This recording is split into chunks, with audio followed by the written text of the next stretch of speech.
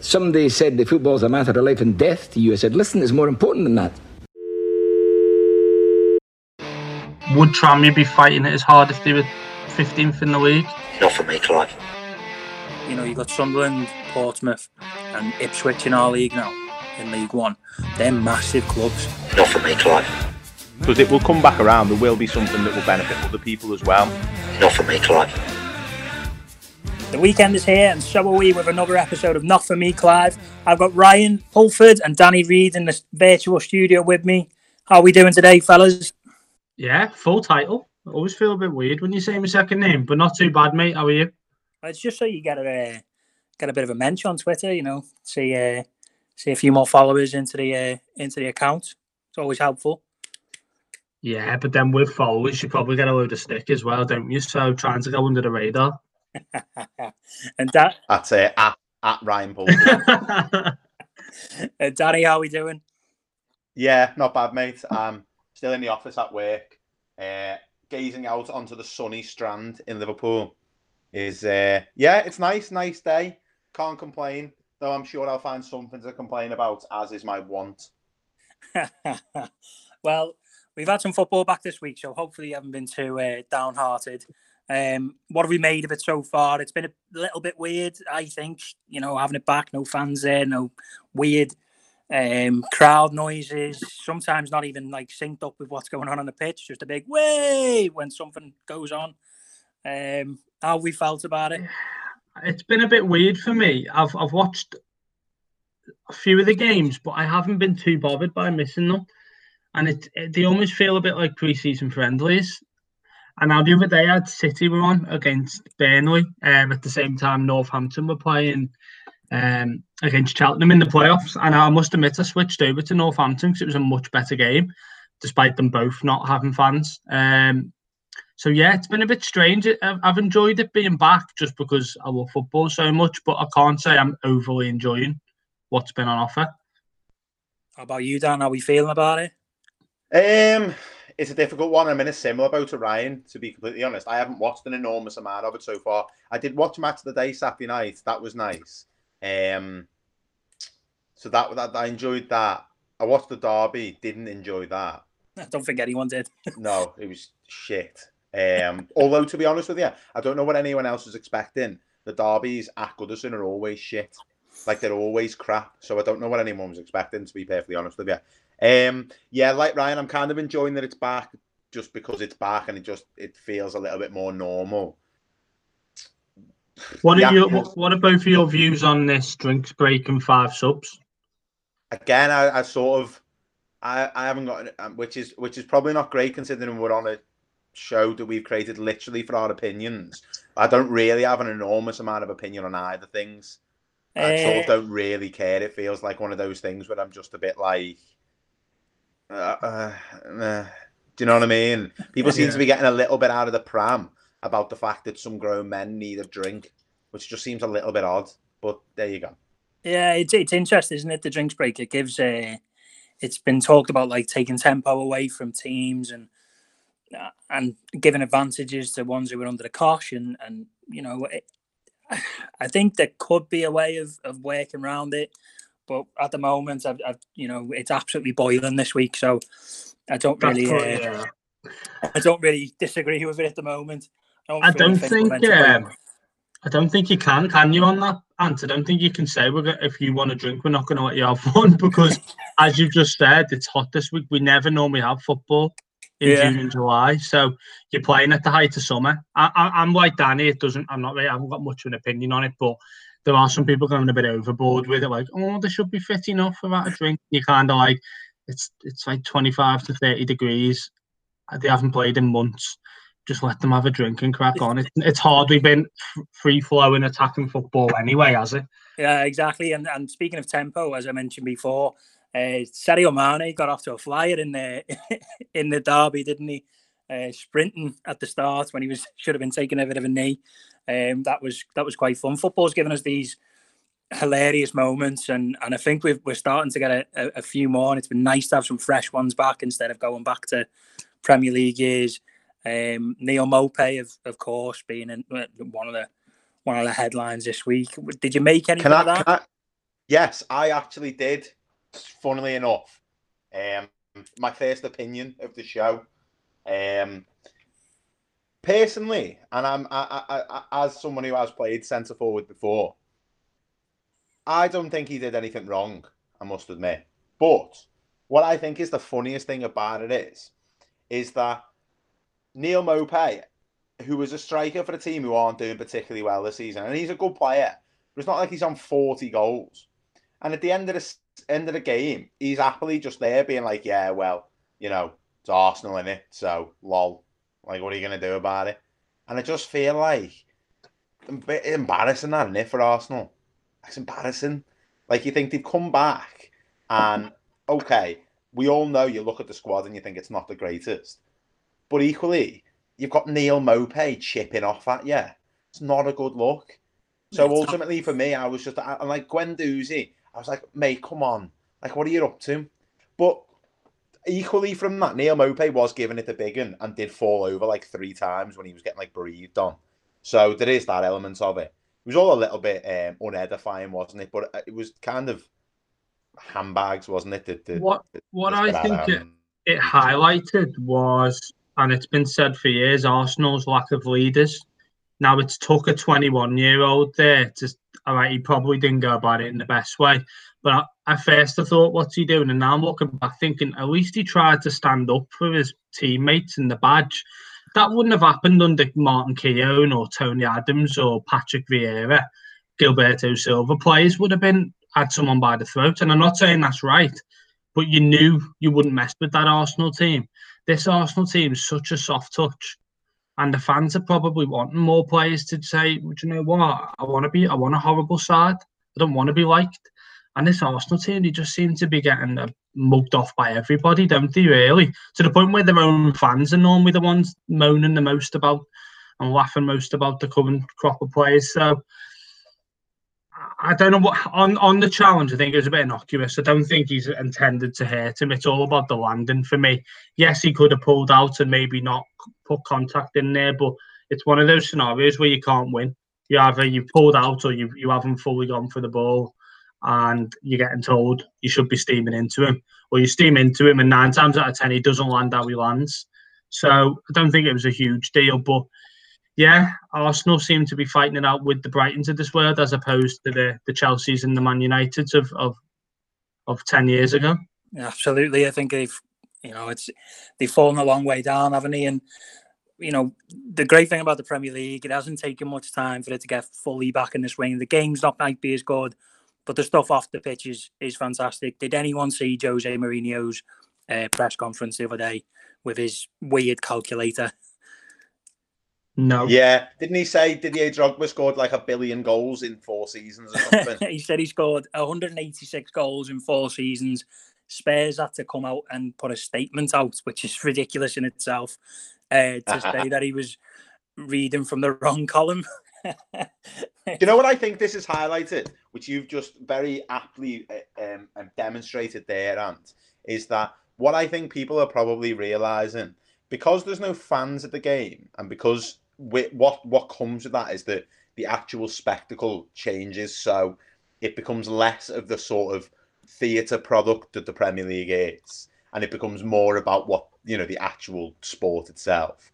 And what I think people are probably going to realise, and a lot of people probably have already realised, is that watching 90 minutes of actual football is a lot different than watching 90 minutes of a Sky Sports presented Premier League game as people know it, because it's all about the soap opera and the drama of it, and that's what people like. They like the characters, they like the Mourinhos and people like that kind of provide those storylines. I don't think people actually really like football that much, the majority of people, because if they did, then everyone would be down at their local Sunday League team, stood around the pitch every week watching the football, but they're not. They'd rather sit on Twitter and look at the fact that so-and-so unfollowed so-and-so, which means, he's definitely leaving and going to so-and-so because he followed him on Instagram. People get an absolute joy out of that more than they do out of the actual football itself. And that's why we always end up discussing things like, like Mourinho and people like that, because it's the storylines. So I think one of the interesting things will be is people's relationship with football has changed in terms of how they consume it. And I wonder if that will just become more apparent to people in so much as, I'm not convinced that I actually like football that much. I'm more like all the stuff that comes around it, which I'm not saying applies for us, because we're obviously, when we go to the match every week, but we have said that, you know, it isn't the actual football itself that we miss as much as the experience of going the match. Yeah, absolutely. I think it's a good point that you raised, to be honest. I think the not going to match is, you know, I'll be honest, it's hit me hard. It's not easy to not see your friends every week in a place that you really enjoy. So that's been really difficult. But Premier League fans, Championship fans, League One, League Two, and I think the non-leagues coming back soon, those fans surely are happy. I mean, even if you are an Arsenal fan, you've got to be happy that football's back. There's something else out there to distract you from the kind of cesspit that is the world at the moment. You know, Ryan mentioned that Northampton game before. I actually watched the highlights of this yesterday. That third goal was one of the funniest goals I've seen in a long time. Yeah, it was. The second goal itself was actually quite funny as well. It was two amazing goals to win a football match. Sort of on that, just following on from what Danny said and getting on to the Northampton game, what I would say as well is, and I wouldn't want people to think what we're saying is you have to be a lower league fan to enjoy football or be a proper fan. But I think what it has highlighted, which Danny touched on, is that football's stripped back with no fans in the stadium, just watching it in this sanitised environment. And I know there are elements of play being a little bit different because maybe players don't want to invade other players' social space as much, and psychologically it's quite difficult to just go back into the swing of things. For Premier League fans, there's many of them who love the clubs just as much as anyone.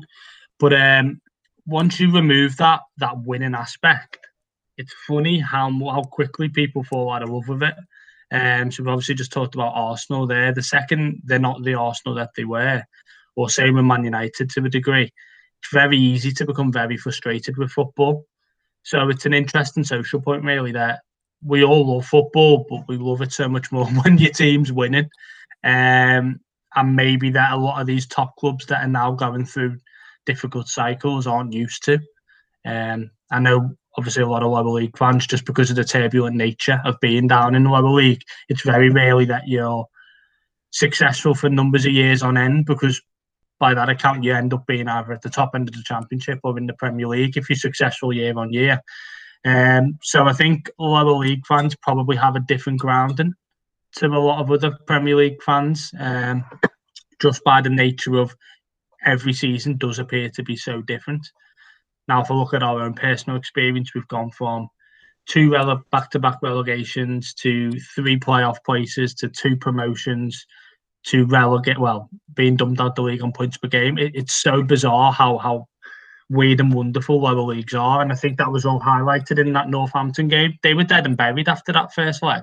Now, I know you probably don't have the same home and away advantages, if any, now in the playoffs, which is quite bizarre. You've got 2 pretty much neutral games. So not often you'd see a 2-0 first leg defeat overturned, especially not away from home.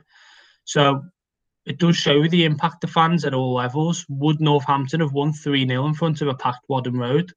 I don't know. Do you boys think they would have? A packed Whaddon Road seems like an oxymoron.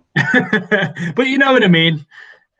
Yeah, I've just I hadn't seen the highlights from that. I've just watched them while you were talking.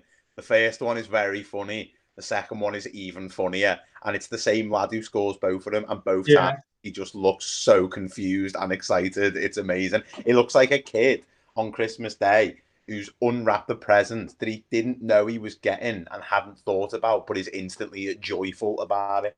Yeah. It's absolutely superb. Do you know what presents I unwrapped on Thursday morning? Go on. Neil, no, not this time, no. Neil Warnock back as Middlesbrough manager. Oh, what a treat. Oh, yeah. What a treat. I have heard, Ant, that you do a pretty mean Neil Warnock impression. I'm not doing it. I'm not doing that right now. I'm too excited. I'll tell you one thing. We've had a couple of negatives there, a couple of negative Nancy's there. One thing that I think is really positive that's worth highlighting and it's been highlighted quite a lot elsewhere. But I think we've seen over the past few months and the past few weeks as well, footballers finally, in a lot of cases, maybe understanding the power of their voice and maybe understanding the weight that their contribution to things can have. And this is not to say that the footballers haven't always been socially aware, but perhaps feeling as though they've got the confidence and the platform and the environment to vocalise that they're socially aware. I mean, there's obviously been Rashford with the school meals, Henderson bringing players together with the raising the money for the NHS at the start of lockdown. We also had obviously Ben Mee after the quite.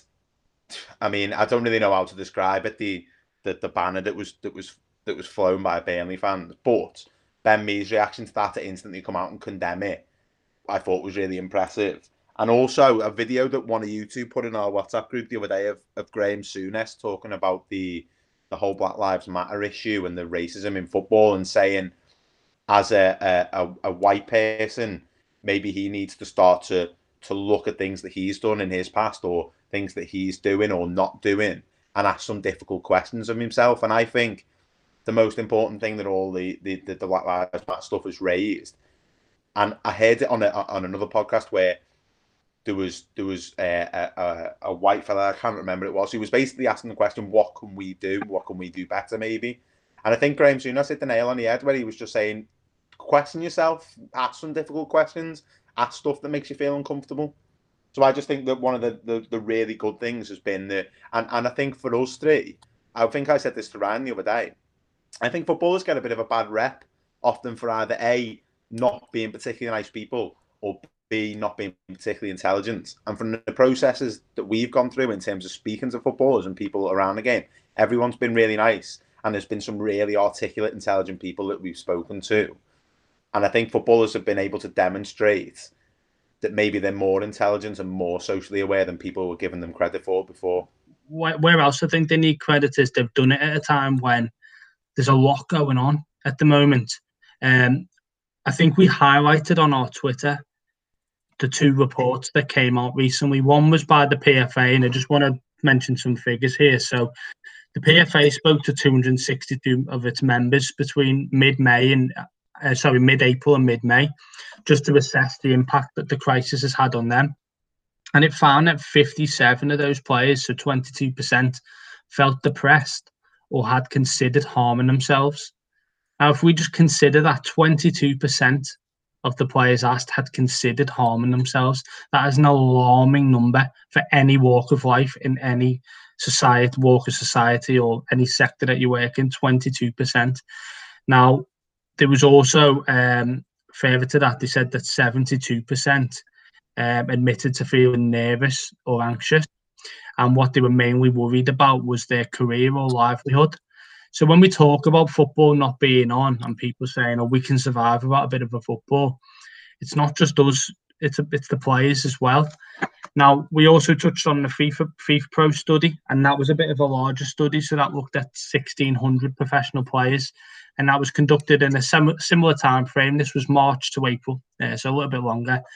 And that discovered that 22% of female players, of which 468 were asked, 22%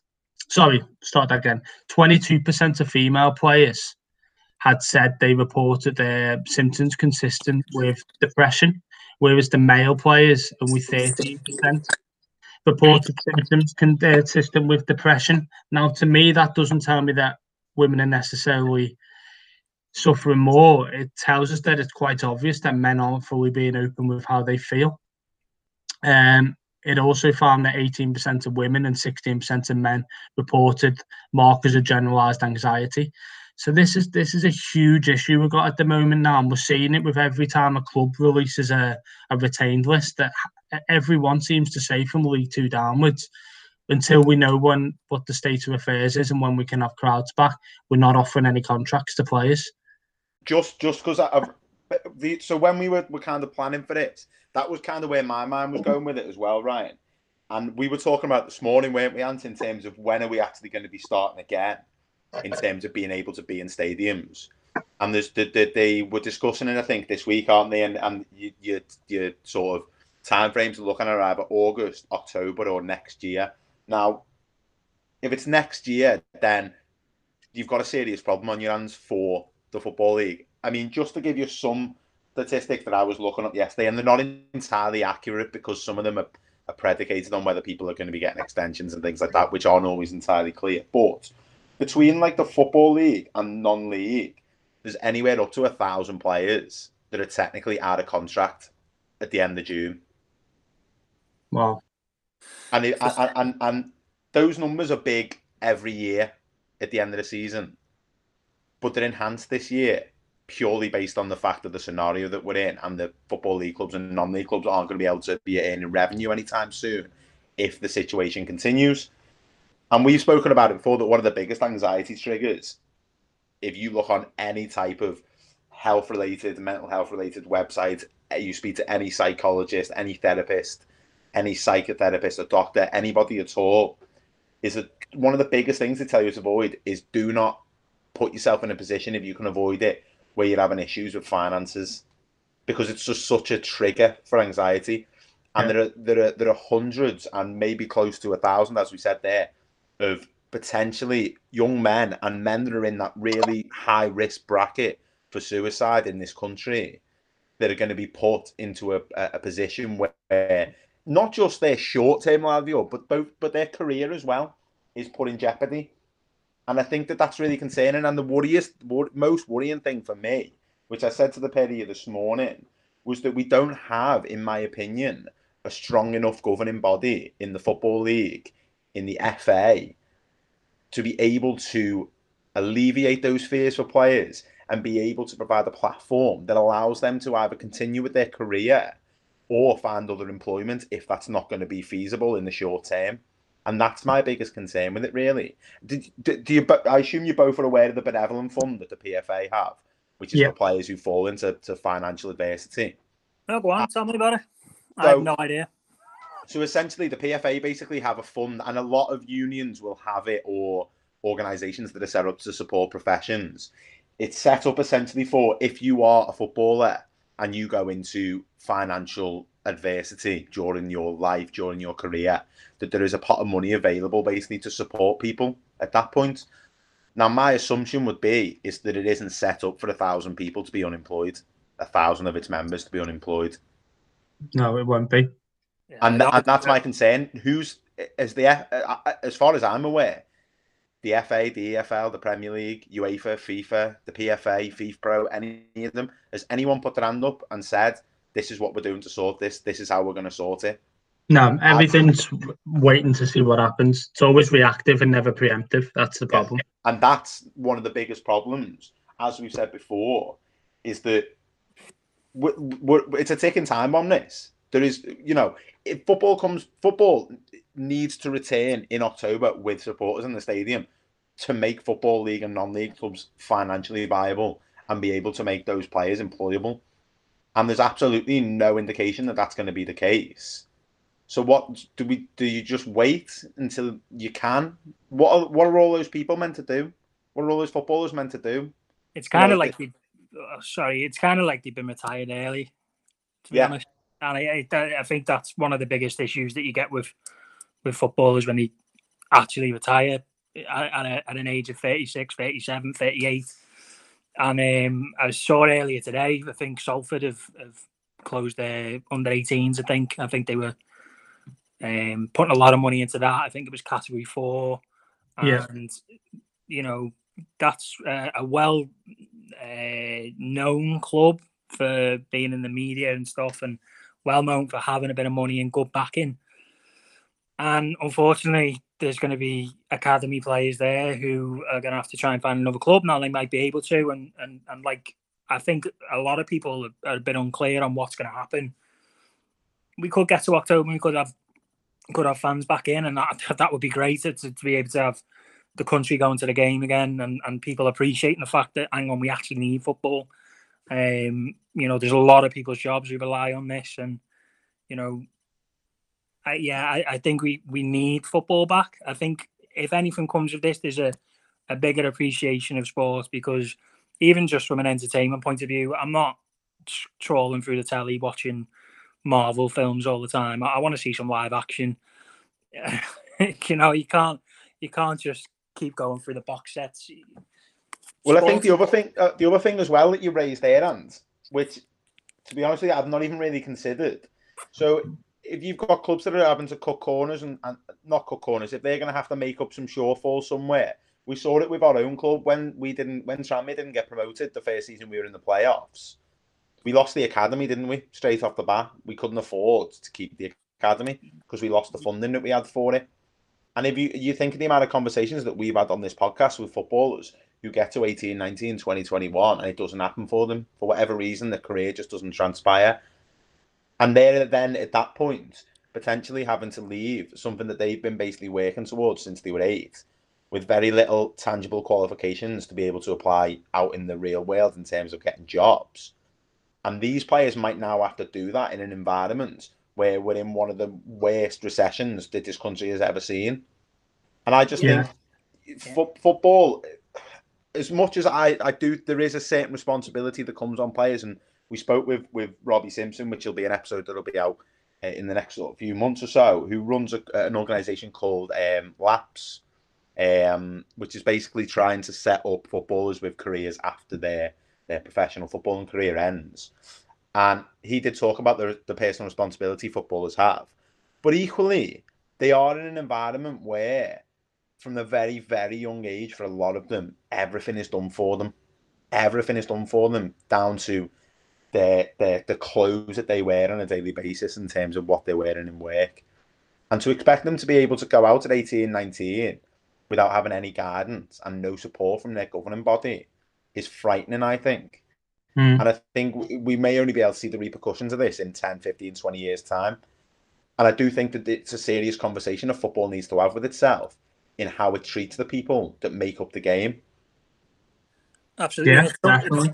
It's something that's going to come up again in our interview on Monday with Mike Kinsella, and we'll have more on that later. But it's a really interesting conversation to have. Football, what it gives us is amazing, but still that muddiness and unclearness to it. Just also as well, football's come back. A lot of other sports are coming back. Cricket's kind of on the way back, but they're still trying to work out. Not so bothered about that one, mate. Yeah, they're still trying to work out who's making the tea, I think. But horse racing's back as well, and there's kind of like a bit of a similarity with horse racing and football because they're massive sports, and they provide work for a lot of people. I think the town of Newmarket provides work. It's pretty much a horse racing community. It provides a ton of work. So for that to come back, like we've seen, we had Royal Ascot the other week, was pretty special, and it must be really good for them to be back and doing what they love and doing their job and not having to worry about making ends meet and just getting back and being in what they love. I just wanted to say on Salford, what was really sad about that, and you mentioned the good work Mike Kinsella's doing at Tranmere, is Salford had actually accepted those kids onto the scholarship. So they obviously didn't have an opportunity to enrol in like an average college or go to sixth form because they'd chosen Salford, and now they've been told today or yesterday by phone that it's no longer going ahead. I think they quoted £500,000 it's going to cost them to keep that academy open. Now that's at the category they were at, so we don't fully know how it works, if they could have downsized to a little bit cheaper. But what you've got to say is there's got to be some social responsibility for Salford when they're spending the wages they're spending on the first team squad. I'm not for 1 second saying they can't make business decisions that aren't in the best interest of that club. But if they're going to be handing out £5,000-6,000 a week contracts on crowds of 2,000 a week, and then shut the youth team or the college, whatever it is, at such short notice, which is going to have such damaging effect on young lives, then I think it's bad form, if I'm being honest with you. I really do. Now, just in terms of, I don't know why I'm being a bit of a figure man today, but some other figures have come out today around agent fees. And I just wanted to highlight them because I think it highlights the root cause of a lot of what's going on. Coronavirus aside, football was in a sorry state anyway, in my opinion. And Corona has just been an excuse for clubs to not pay wages and to maybe even shut up shop.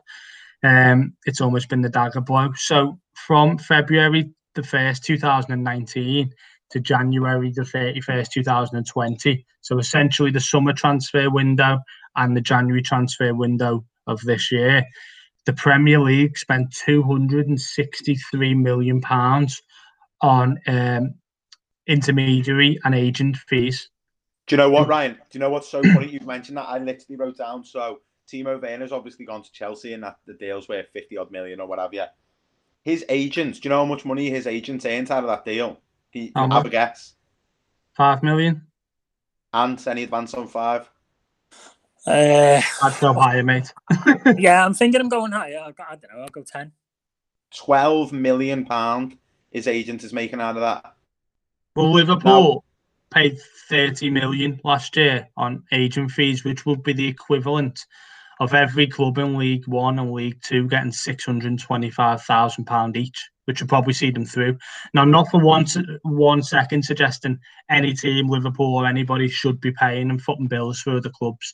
It's a bit like asking Nike or Adidas to pay your local corner shop out. I'm not suggesting it at all, but it just highlights a disparity which is unsustainable. It really is, because even the Championship, sorry Dan, 1 sec, the Championship even spent 50 million on agent fees, whereas League One spent 3.9. So you can see the difference there in what is effectively Premier League 2. Sorry, what was you going to say? Well, what I was going to say, mate, was the other thing about it as well is, which I agree with that point about, it shouldn't be expected on Premier League clubs to bail out Football League clubs. But there was something that I mentioned to you both recently about the amount of money that comes into the Football League in terms of where it gets distributed to, and it basically almost the entirety of it goes to those clubs that get relegated in parachute payments. But one thing that I think is really interesting that needs to be remembered, and the Premier League clubs would do well to remember it, is that the Premier League is so wealthy and has so much money and interest globally, and part of that, and a big part of that, is predicated on the football pyramid that exists in this country. So if you kill off the Football League, which they're going to end up doing if they don't step in and do something about it, then the value of what the league has to offer is diminished massively.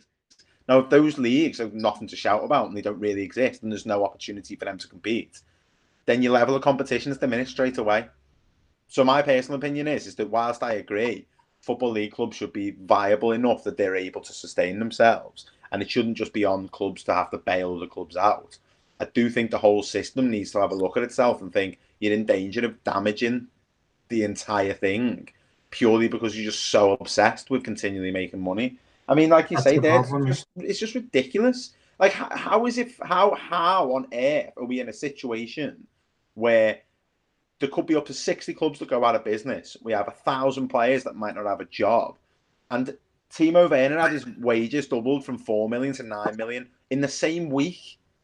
Like, how is nobody looking at that and going, this is fucking ridiculous, this is just stupid. It doesn't make any sense. And I think if you're the FA and you want a strong national team, you need to look at the national team at the moment and say, Nick Pope started at Charlton, Pickford, Sunderland, Henderson's had loan spells in the lower league, Harry Maguire, Sheffield United, Tyrone Mings, non-league, Danny Rose was at Leeds, Callum Wilson's had loan spells, as you said, Harry Kane, loan spells, James Maddison was at Coventry, Chamberlain came through at Southampton when they were League One. A lot of the England national team is built on... Chilwell's another one. Chilwell as well, yeah. It's built on a lot of opportunity that's come from the Football League. And they shouldn't be seen as being second best. It's almost the base that holds the pyramid up. Now, the product is the Premier League. We know that. We know it's great quality. It's probably the best league in the world. But it can't really exist without the other. But I don't think it's one of those things that they would realise until it was gone. And that's the worry that, as you've just touched on, rightly so. And I do think this is a problem with lower league clubs as well, that the sport and ambition is solely focused around money. So if you look at the League Two playoffs, which we touched on before, those clubs have said they want to end the season. Fair enough, it's a strategic vote, and I can see why they've done it. I'm not going to hold it against them. But 75% of those teams in that playoffs are going to put on games for no reason because they're not going to get promoted at the end of it. So 75% of those teams are going to spend maybe a couple $100,000 hosting playoff games, traveling to Wembley, hotels and all those things. Now, again, there's no way around it because you want that 1 in 4 chance of getting promoted. But next season, when they look at that $150,000 or $200,000 hole in the budget and think, was that sensible? Then you got to weigh up what is more rewarding, being in League One for a year early or for a few years, or having a club that's existed in the fabric of the community for 120 years for another 120.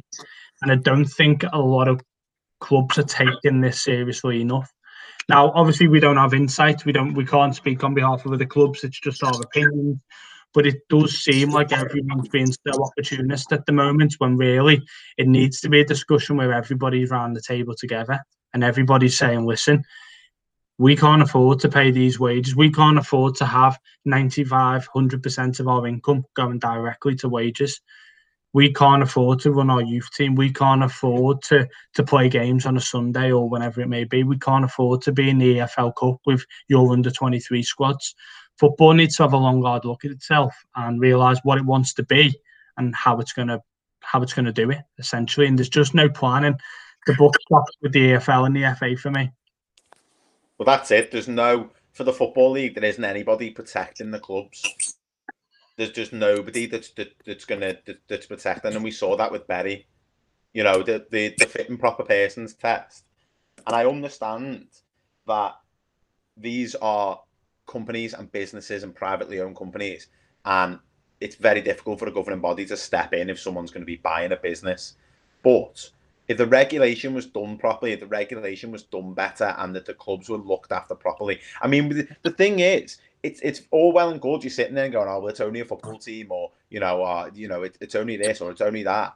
But we've already seen that the impact that these type of things can have on communities and individuals in terms of, and for us, mental health is our core topic. But it expands to so many other things, and it goes back to lots of the stuff we spoke about with Dan Parnell in terms of public health and community functions. A lot of these football clubs, whether you like it or not, are the centre of their community. And they're really important institutions. And to just let them go by the wayside has such a damaging effect on the environment around it. And that goes to people's mental health massively, particularly at a time like this when people need stuff to hold on to and people need things to keep them occupied. And I just have absolutely no faith whatsoever in any of the governing bodies and being able to look after that.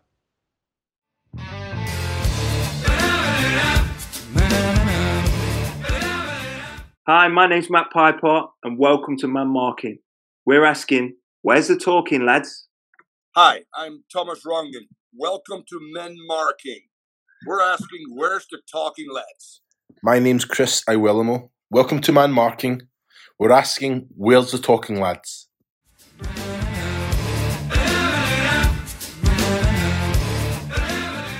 So welcome back to Not For Me, Clive. We've got a couple of questions for Danny and Ryan, who are eagerly awaiting them. Obviously, we had a couple of replies on Twitter to a tweet we put out today. So the first question, I'm going to ask the pair of you. Don't jump in at the same time. The FA Cup, who's going to win it? You know, that's back this weekend. We love the FA Cup. It's going to be a bit weird in the summer, but you know, the FA Cup, will it still have its magic? I'll let you go first, Ryan. So what I'll say is, are Man City still in it? Yes. Then I am going to say Man City are going to win it. I feel like they've just come back into this really seamless, and I think all their eggs are going to be in the Champions League basket, and FA Cup will be followed behind that.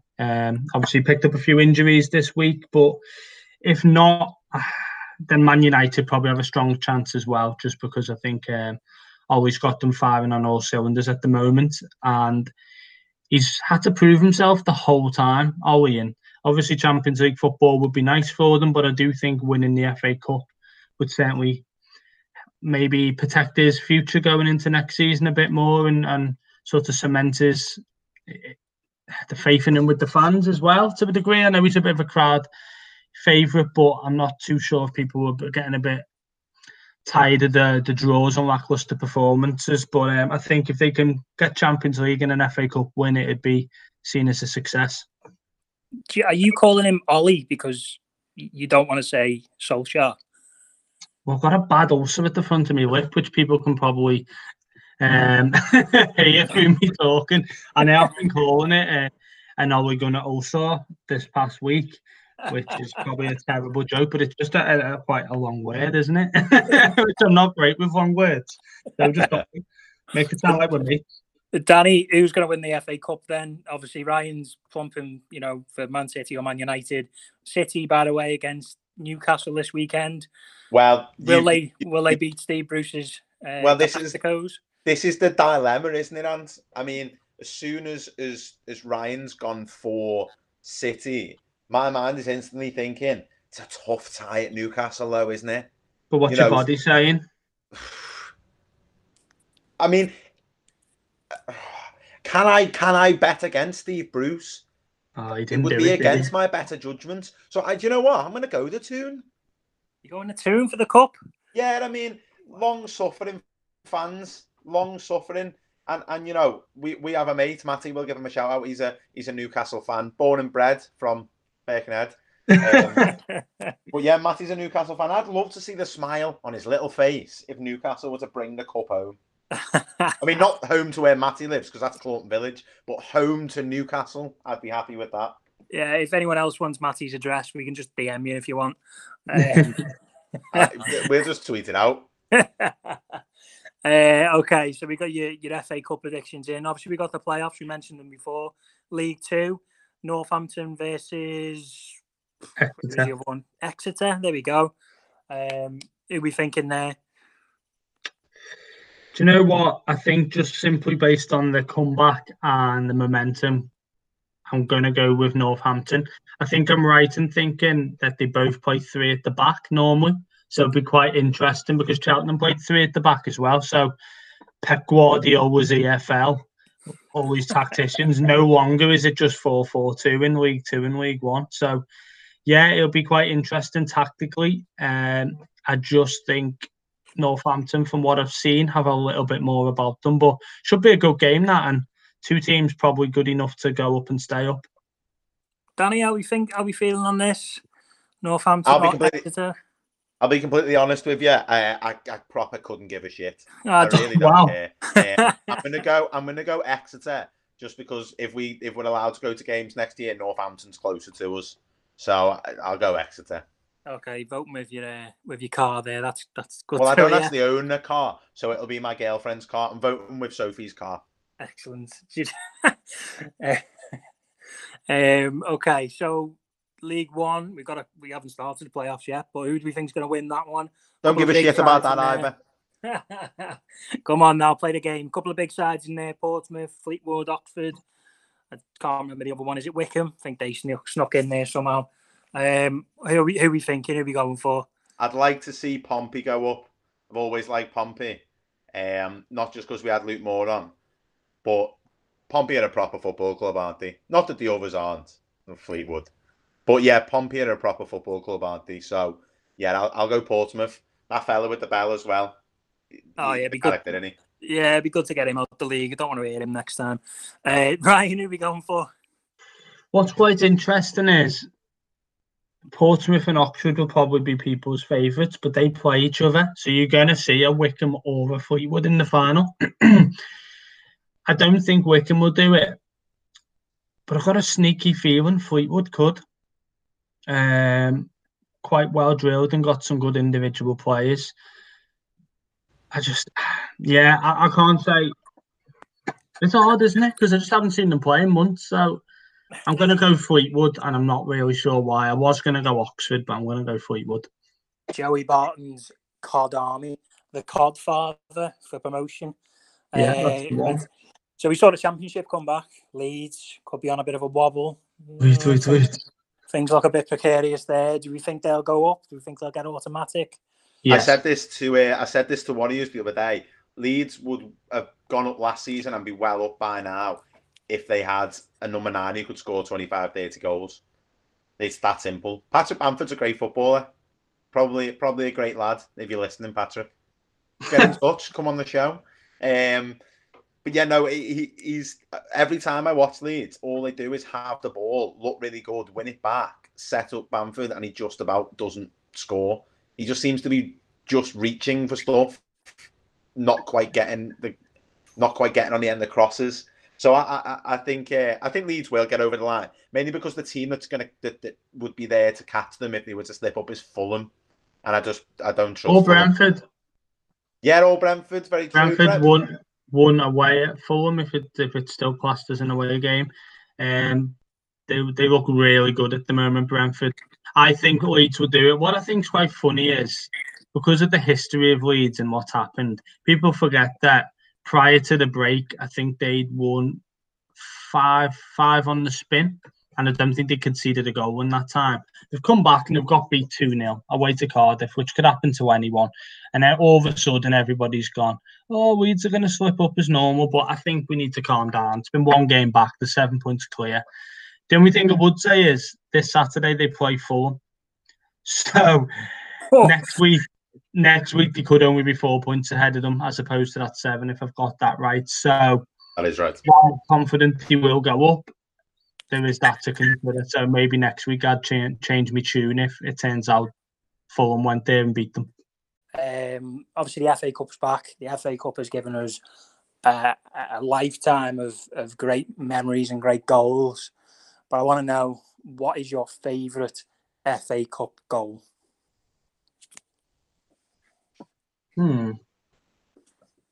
Are we allowed to choose a Tranmere one, or should we go for a non-Tranmere one?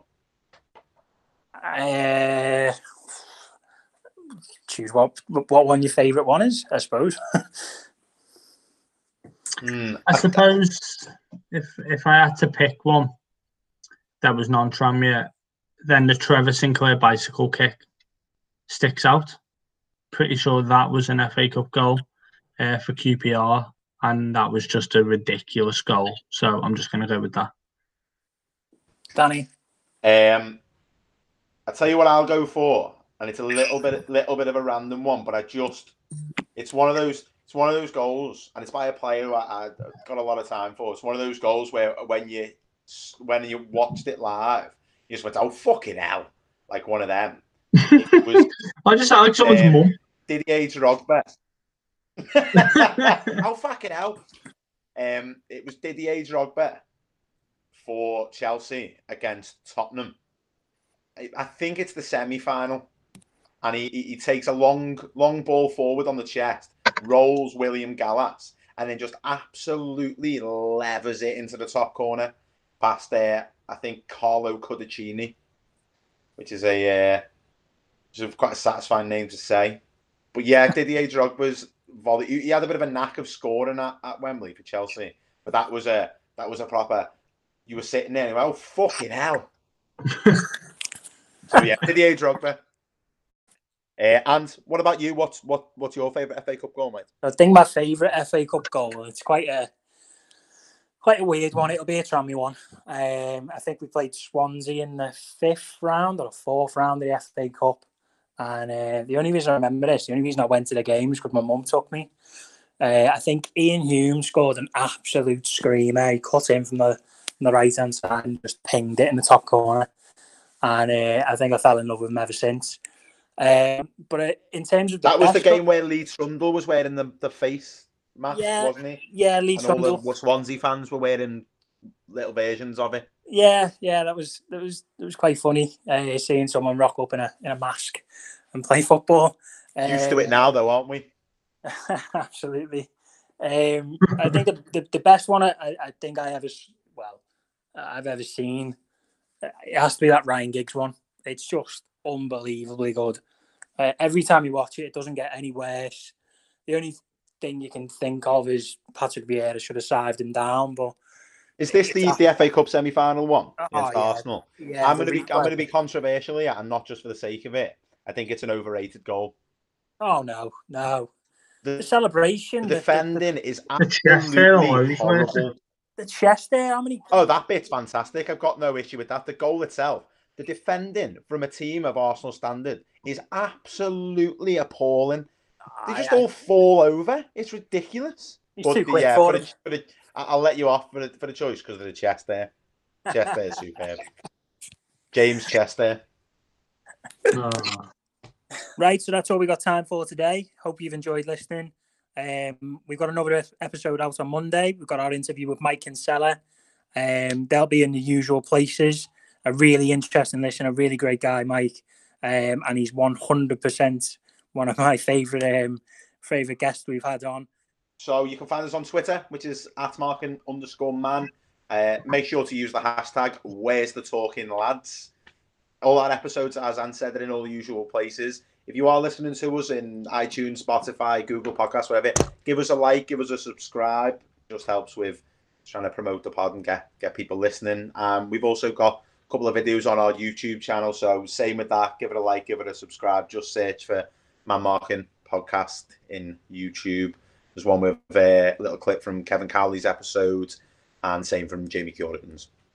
And just before we go, on behalf of everyone at Man Marking, we do just want to send our condolences to the late Liam Treadwell, who unfortunately lost his life this week.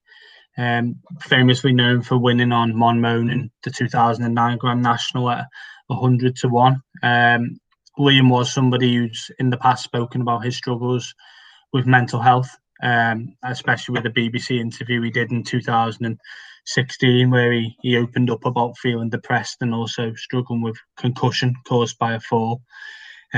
So yeah, while we do focus on football a lot, the whole sporting world, I think, was rocked a little bit this week with this news. And for everything we're trying to achieve, I think it's important we recognise his death. And yeah, that's really sad news this week. So thanks for listening. Have a great weekend. We'll see you on Monday. Seldom have so many horses had such a great chance of victory in the Grand National this close to the finish. But it is My Will and Ruby Walsh who have now gone to the lead. State of Play on the outside. On the inside, Offshore Account is there. Comply or Die. Priest's Leap is staying on. Artia towards the wide outside as they go towards the second from home. And it was just My Will who had the lead. There was a mistake there by Offshore Account as they race now down towards the final fence in the Grand National. Comply or Die with Monmouth on the inside. My Will, the red sleeves towards the near side. State of Play. These were the first four, and it was Comply or Die and Timmy Murphy who jumped the lead over Monmouth in second. State of Play in third. My Will is in fourth. Snowy Morning is now in fifth place, followed by Big Fella Thanks as they race on now towards the elbow, and it's now Monmouth who has taken over the lead for Liam Treadwell on his first Grand National ride. He's gone clear now by 6 or 7 lengths and going away from Comply or Die, My Will and State of Play, and racing now with just 100 yards to go. A first ride in the Grand National is a winning ride for Liam Treadwell. Venetia Williams trains Monmouth to win the National. Comply or Die was second, My Will was third, State of Play was fourth.